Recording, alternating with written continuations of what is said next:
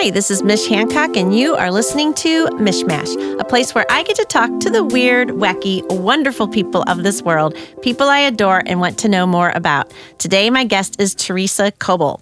Teresa serves as the E. Desmond Lee Endowed Professor of Experiential and Family Education at the University of Missouri St. Louis in collaboration with Forest Park Forever. She serves on the National Park Service Advisory Board Education Committee and is Vice President for Administration and member of the board for the National Association for Interpretation.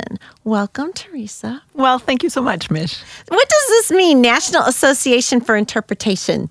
So that's such a great question. You can go back to earlier you mentioned that I was on the National Park Service Advisory Board Education Committee. So there is a lot of education that happens inside classrooms and schools. Right. But that's only a piece. And in fact, if you look at all the hours that people spend in their lifetime learning, formal education is a thin sliver compared to all the learning that happens outside the classroom. Right. So when you are young, you run in the woods and play. You go to, maybe a preschool that takes you outdoors. There's time spent with kids, and you go on family trips. A lot of the time you spend as you maybe do your week-long road trip family vacations where you go historic site, there's a house, there's a old mining site, maybe there's a historic town, there could be a presidential house, there could be all kinds of sites that your parents drag you off to. There could be the Arch, there could be the Blues Museum, and certainly Forest Park has a number of places where people would dive in. So interpretation are all of those places where informal learning happens. Really? And so there is an association for folks who have as their day job to help do education programs, do the signs, flyers, brochures, films, the media, the outreach, the school-based joint venture programs, Parks as Classroom kinds of things. There's an organization for that. There's federal agencies that have job classifications in that area, and then there's a whole network of others that are involved in that, I think, really exciting area of education. Oh, cool. Okay. And before you came here, Yes. You were in Austin, right? No, I was in Texas. Okay. But I was at a university called Stephen F. Austin State Oh, well, that's University. where I got that from. Sorry, It's I in mixed that up. Nacogdoches, Texas. Where is it? East Texas. That's the oldest town in Texas is Nacogdoches, Texas. It is? Mm-hmm. What did you do there? So at Stephen F. Austin and before at West Virginia University, I spent 18 years as a faculty member in a Department of Forestry or a College of Forestry. Cool. Mm-hmm. All right. And are you kind of sad a little bit about forests because it seems like they are going away from us? So it's such an interesting question about natural resources, natural resource management. The forest is made up of soil and water, plants. It has a whole kind of living system that help to support woody vegetation and other kinds of vegetation. We are seeing globally, obviously, lots of impacts with deforestation, desertification, just challenges with the urban-rural interface and sometimes fragmentation of forest systems. So yeah, there's a sadness. There's also a sense of we have people who work in policy and planning areas, work at community engagement and try to find solutions that help to support healthy forests, healthy communities at all kinds of levels, and especially at grassroots, which gives me hope and encouragement. Right. Well, it's so I don't know if you know this about St. Louis, but armadillos were not here. That's and correct. now armadillos are They're here. And the very They're first migrating time, north. Yeah, the very first time I saw one, I was like, was that an armadillo? I did not just see an armadillo. What is an armadillo doing here? Correct. And when I started seeing a lot more of them, it made me so sad. I thought, not that I welcome the armadillos. Come on in, hang out. But it made me so sad because I thought this means that they don't have a place to go. Well, actually, I think they're expanding the range, or you could say as our climate changes, you're starting to create more area where populations of armadillos can colonize and thrive. And they are pretty I like hardy. your idea better than mine. They're expanding. But it's actually an species that are migrating northward and increasing their range upwards in elevation. That's one of the indicators of changing climate. I So gotcha. you're seeing it when you drive down the road and there's the dead armadillo. So are we gonna see any other species coming here that we are not used to seeing? Well, There's another famous Texas species, the fire ant. It's exotic. I don't think we want Stow those. away from Brazil. I'm hoping, I just keep wanting to imagine that winters here are cold enough that that's not going to be a match. That is really true. I mean, I'm not a huge fan of winter, but every winter I'm like, I do want it to get cold enough so that when summer shows up, I'm not going to have to deal with as many mosquitoes. And ticks. And so fire ants are the ones that you're just like, I think I had to deal with them in Florida one time. Yeah. We were watching a space shuttle take off, and so your total focus are and then all of a sudden I was like, and these little horrible ants were biting the heck out of me, and those hurt. And they form very painful bites. They itch. Yeah, it's not a fun thing. And there's a lot of them. Like you can't believe you didn't notice them. You're like, what the heck? Where did you come from? Swarm. Yeah. Fire ants, you don't have to come here, maybe. I'm hoping. I move north. Again, nothing against fire ants, just, or maybe they could come, just don't bite anybody. That won't work.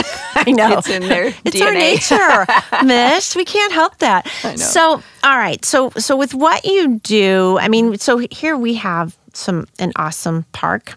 Yep. Yes. You're thinking Forest Park. Forest Park. Absolutely. So, I mean, tell us all the wonderful things that you love about Forest Park. So, I will say that I compare Forest Park and its role as the green jewel in the center of the city and its connection to the turn of the last century, the City Beautiful movement, the realization of, much like what happened in Central Park in the 1850s, developing a space where it can be, people can mix, mingle, get away, recharge, regenerate, sort of adding that community forum, the place where people from all different backgrounds can share in fun and discovery, healthful outdoor activities, perhaps things that relate to culture and the arts. It's a hub. And I think Forest Park does that. I think it's great to have the Great Rivers Greenway. I think having the connective tissue that brings people in and fans them out. I know that as an urban area, St. Louis is re-engaging the Mississippi River and the waterfront. Yes. So all of these tiers of connectivity, the Green Heart, the spokes that go out, the river, and then I think the Ozarks and the surrounding rural areas. It's part of understanding your place. It's part of feeling connected to the world around you. I think it helps us be more in tune maybe with ourselves, but certainly in tune with maybe that instinct to want to be good stewards and to care for the neighborhoods, the places where we are. So I think Forest Park has that push in all those directions. Well, it's so beautiful, and I really do love that we have an art museum that people can go to for free. That you can go to the zoo for free. I mean, yes, there's opportunities to spend money all the time, but that it's so it's accessible to everyone. Everyone can go and visit these amazing places, and it's one of my bragging points about St. Louis. Absolutely, I tell people, I'm like, you should come vacation here. I know. And we don't have expensive parking. Right. I would agree. And so the fact that we have 1,300 acres of park landscape with the zoo, 3 million plus visitors a year, the art museum, the history museum, the science center, and the Muni. I mean, all of these elements connected together, I find it to be the natural and cultural heritage merging together of two critical areas, I think, of our learning, lifelong learning, and the things that add value and joy to life. Love it. Love it. We're going to take a quick break, and we will be right back with Teresa Coble.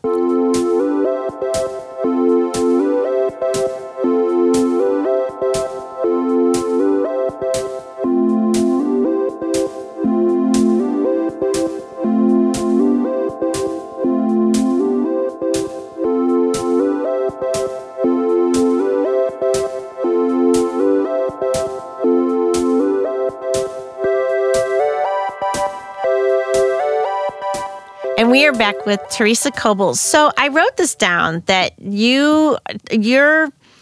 in your wheelhouse is this whole idea about the relationship between humans and our natural resources and the link between social justice and environmental equity. Do tell.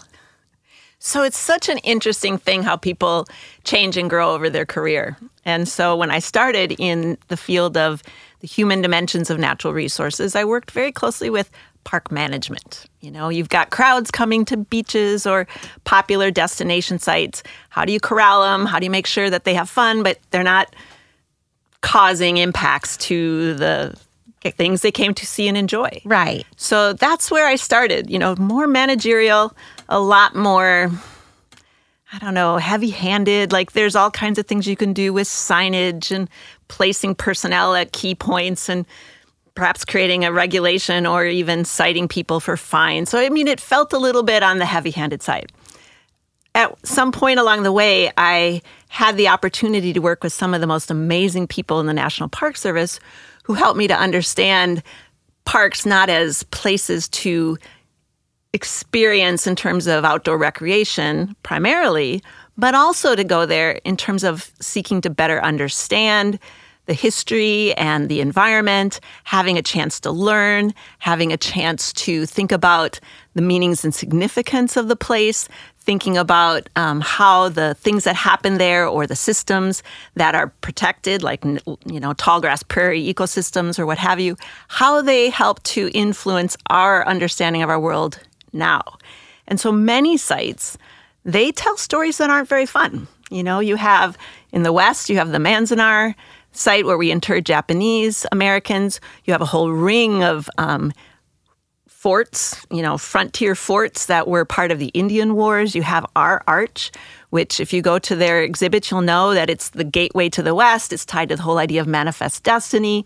Well, the settlement West had a lot of impacts with tribes and, the whole history of our Western expansion and our the tragic stories that unfold as we Native American genocide and the removal of children from their homes to boarding schools, just lots of different stories that aren't comfortable. Right. And I started to understand as I thought about national parks, well, you've got issues in land management. How do we maintain quality resources and make good decisions that can keep those resources healthy and functioning and vital? And hopefully unimpaired for future generations. How can you do that? And how can we also think about the challenges we face with the more historical sites and the hard lessons that they bring? And I only stopped at the Mississippi River. If we keep going east, there's just so many sites that introduce us to the challenges that we have grappled with in the past and sometimes swept under the rug and other times held out in the light. And I sense that if we can think of our natural heritage and our cultural heritage as having some embedded in them, some of the same challenges about learning, growing, caring, responding, then I think we can make better choices as people in the future. I love it. That is awesome. That's heady stuff, but that is so awesome. And it's true. We can't sweep stuff under the carpet. We have to be responsible as a nation, as a people. We have to take responsibility for the things we've done. And then we also have to learn from that, hopefully to make a better world. Yeah, that would be an awesome thought and idea, right? Correct. But also, I think about when you were talking about the impact, in Puerto Rico, I've been there a couple of times in this little island it's called Vieques, and they have a bioluminescent bay. And the first time I went, it was incredible. It was like glow in the dark, and by agitating these little guys, diatoms or plankton or dino flagellates, I think they're called. Flagellates. Okay, Nice. Dino. There we go. And okay, I'll get it. But so by agitating them, it would just glow. Mm-hmm. So and every time we'd go, we would go when we knew there was going to be like no moonlight out, so we could really get the full experience. But at one point, it wasn't as exciting. And they even say, please don't wear any kind of sunscreen, don't wear any kind of bug repellent, which me, who is like a mosquito's delight, I mean, I even didn't. I was like, yeah, I will honor this because I want this to remain. Right. But and because of light pollution, it just has gone downhill. They didn't have a Teresa. Actually, they do. I know some people in Puerto Rico who are working on the coast, working in their good. in their land management agencies. They are fantastic, but it is a challenge when you think about the choices we make. And especially when you look at Puerto Rico or coastal zones, I think we could say 55% of our U.S. population lives within either in a coastal county or one county in. So we have a heavy coastal population base. And we have all kinds of impacts, water and runoff, all kinds of things with eutrophication of water sources. We have industrial agriculture and the inputs from those. And in fact, talking with Heather Navarro with the Missouri Coalition for the Environment, she was saying that the dead zone in the Gulf of Mexico, Missouri, agriculture is the number one contributor to that space. And it's just an issue of how do we manage our application of chemicals? How do we use different kinds of farming practices? How do we devise strategies so that we can have less runoff? It's a non-point source pollution challenge, which is always more complicated. But it's a matter of, as you said, people are working on it. It takes time. And I think it's economics, our view of how we should grow and what kinds of return on investment in the economic, business cycle we're looking for, what kinds of things we are willing to accept in terms of pollution or throughputs.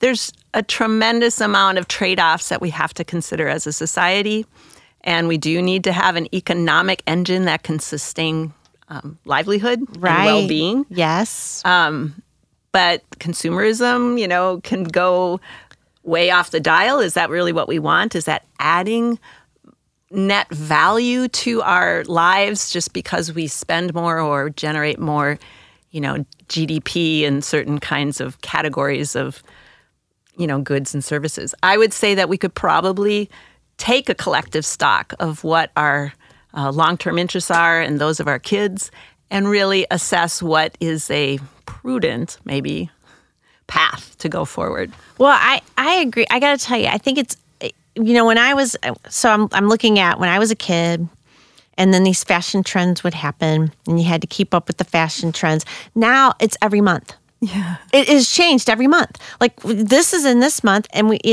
next month it's this. I'm like, I can't keep up with this. I cannot keep up with it.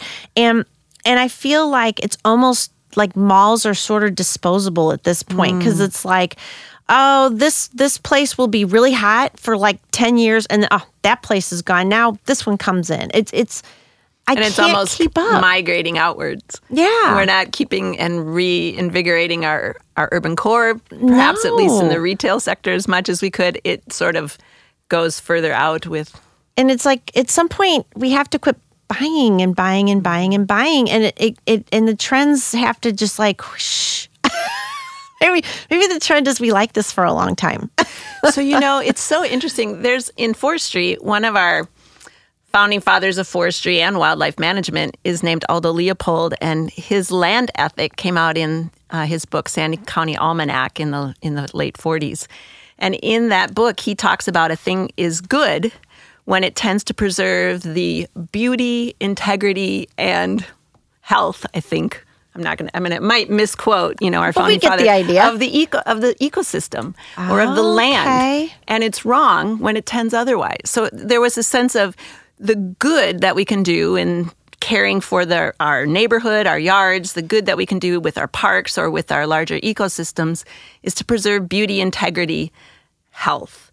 But the challenge there is, and some people have asked, well, perhaps Leopold's land ethic is only half a loaf, that the other half is consumption.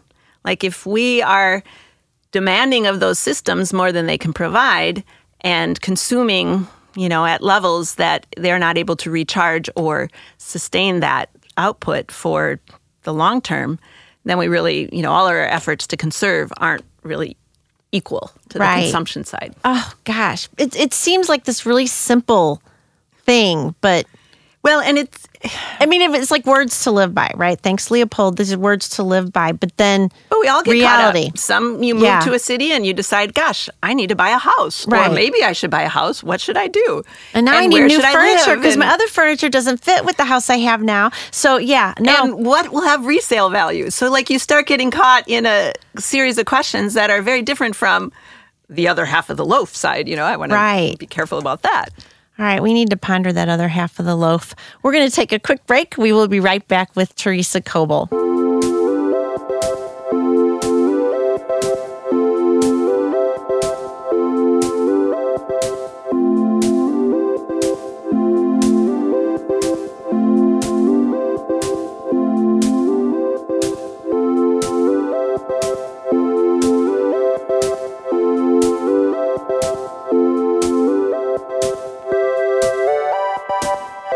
And we are back with Teresa Kobel, and it's question time. I have questions for you, ma'am. All right, Forest Park. Yes. Right, Forest Park forever. Mm-hmm. You know about the hats. Yeah, the hat luncheon. The hat luncheon. All right, what would be in your hat? Oh, so I will just say, if I could replicate a hat I saw 2 years ago, I think it was somebody connected with one of the local green space organizations. She had a hard hat. Ooh. And on it, I think there might have been a dump truck and a dozer, like they were building a trail and there were trees and it wrapped around the hard hat. Yeah. Cool. I would try to take a page right out of that book. I like it. Mm-hmm. I like it. All right. Thank you, ma'am. All right. So being a part of, with the whole National Park Service and everything, do you have, this is going to be a difficult one. You can have more than one, but favorite national parks? Parks. Wow, that's such a great question. So, of course, I'm attracted to the parks that have grand sweeping vistas, that have very unique natural landscapes. So Yellowstone has thermal features, mud pots and travertine terraces, and geysers and all kinds of, waterfalls and bison and elk. So I would say those places definitely have a place in my heart. I also fell in love as a kid that grew up in Minnesota and spent times in the North Woods when I was in college as a wilderness canoe guide in the Boundary Waters. Like, I love water, I love green, but there's a part of me that found beauty in a whole unexpected way when I first went to the desert parks. So the parks that are in Utah and Arizona, but the Utah parks, I'm thinking of Bryce Canyon, Zion, Arches. These parks have these amazing landscapes where you can walk in and around and among, and you get down to places where it's more vegetated and up through the gravelly draws, and you see these beautiful rock formations. I have loved those. And of course, there are some amazing coastal, beautiful ocean and marine settings as well. Puerto Rico has some gorgeous ones. It does. It really does. I love Puerto Rico. Yeah. It's like one of my favorite places. And I love that little island because I'm not going to tell anybody I'm not going to say the word again. I don't want people to go there because I'm afraid that it's going to become, they're trying to keep it as a natural park reserve. Yes. They don't want to have all of the big hotels along the coast and all that. And I'm so wishing that they can keep it that way because you can get a Jeep and just run around and you can go on beaches and there's no one else there the entire day. Yep. There's no one but you there. Yep. And it's really awesome and great snorkeling, which really bums me out when the snorkeling goes, when you hear about a place you used to go snorkel and now the coral reef is dead, which just makes me so sad. So, it's interesting because you asked what kinds of parks I like. The other thing I'll say as an add-on to that is I'm attracted to parks by scenic attractiveness and the environmental quality, the beauty of the land. There's no question. But the parks that I visited in Puerto Rico, because I had very capable and knowledgeable guides, they helped us understand the challenges in restoring the ecosystem. You had areas that whole island had been colonized early on by people planting sugar, which is very hard on local systems, and they were moving away from the sugar cultivation. And the challenge was, how do you restore the hydrology, the water, and the vegetation mix? And so they were really working very hard to take the environment back. And I think it's that hidden story of some of the unintended effects of what of what happened and how people are using a lot of the best tools of management and a whole lot of heart. Yeah. Just dedication to restoring tracts of land and restoring the environmental function of the systems. It's very encouraging. So that kind of leads to my next question, actually. My next question is going to be, so what's right with our region? Oh, that's such a great, because they even have awards for that, right? Or at least in the town where I was in Nacogdoches, what's right in the region. So I would say that St. Louis has a tremendous history of welcoming people in from different backgrounds. So, for example, the Catholic tier is there. You have the Bosnian immigrants. You have certainly a history of African Americans and whites primarily being together, but it also has the challenges of how do we bridge divides? How do we build community across different culture groups or across different economic or even just our cultural preferences, and how we do band together with people like us. And so as we do that, and as we safeguard the things that we value, it can really create ripple effects into the larger system. And the lives and communities, a gradient of different kinds of benefits and harms that different sites within the larger metropolitan area sort of have to contend with. So you asked me what's right, and I did a terrible professor thing. I sort of diagnosed some of the challenges. No, that wasn't terrible at all. Plus, you said ripple effect. So, that being the theme of our next TEDx event, liked that part. Yeah. No, and St. Louis is a converging of two major rivers. It's the place where Lewis and Clark jumped off to do their exploration. It has, I think, a place in the imagination of the people of the country, in part because of this idea of gateway to the West. I think that St. Louis is uniquely positioned to showcase the work that's being done at the community level, at the grassroots level, across different faith communities. There's so much work being done with nonprofits and incubator groups, people that are trying to nurture small business and all kinds of entrepreneurial work that can help address social change needs. All of this is happening in St. Louis. And there is a bubbling up, I think, of passion, perhaps since 2014 and what happened in Ferguson with Michael Brown. I sense that there is a renewed commitment by many people to put more skin in the game, to really be involved in trying to address some of these systemic issues that go way back.